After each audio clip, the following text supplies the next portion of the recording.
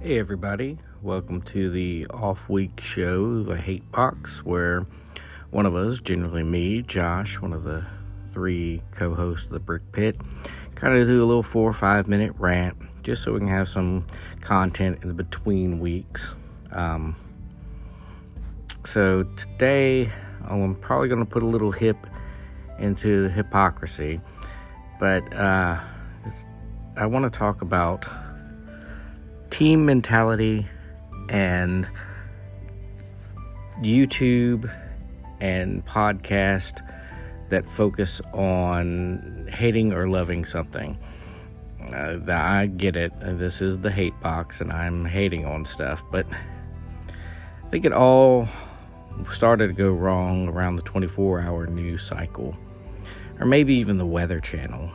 So CNN back in the day, in the late 80s, early 90s, was a valuable service. It had breaking news across the world. It was pure news. And then at some point or another, they started to inject commentary and airing documentaries and things like that. Because 24 hours is a long time. It's a long time to have programming. Different programming day in and day out. So it's not syndicated TV shows or anything like that. It has to be current content, commentary. Weather Channel had the same problem. It used to just show the weather, and it was great. Turn it on and say, okay. But in today's climate, who turns on their TV to look at the weather? You look on your phone. You may listen to it on the radio if you have a commute. But for the most part, they have to do something. So now we have named winter event storms, and every invest in, potential tropical storm becomes heated news. We'll couple that with, and all do because these channels are monetized. They have to get advertisers. They have to get eyes on sets to make money. And YouTube and podcast have the same issue. So we have cultivated a bunch of people who look at, we've gone through, and politics is a team sport now.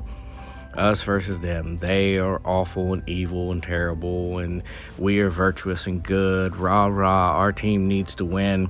Doesn't matter the reality of what any of these people do when they get in the office. That's outside the scope of this podcast.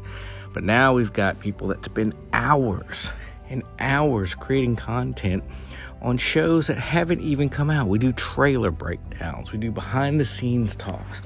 It is on both sides, the for and for the against. And I've run across a couple of these YouTube channels where they are very anti shows coming out, usually for very spurious reasons, but they, and I don't want to name any names because I don't want to give any props to anybody that doesn't need it, but they'll say things like, well, of course these people think Lord of the Rings is great. They were flown out by Amazon to London to a premiere, and they've got skin in the game. And that's probably true. If you want to get invited to all the cool events, you're probably not going to crap all over the new exciting property. On the reverse side, though, if you're so invested in hating a show that hasn't even premiered, what are the chances that you're going to watch that show and say, oh man, it was great, I was wrong. Sorry, 8 million people that have viewed this. I've decided that I really like this. You're not, because you are monetarily invested. So it's really hard to get a read, just like the news and everything else. So you can't get a read because it's all opinion, and it's all backed by monetization. So luckily our podcast cost us money to put on, so you can take our opinion to the bank. And we try to be fair-minded, I think. So I haven't seen Ring of Power yet.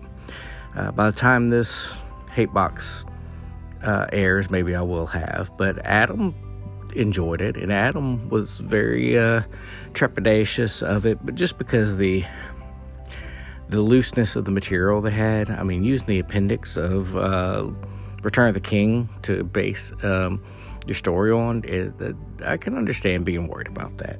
I think most Tolkien fans were.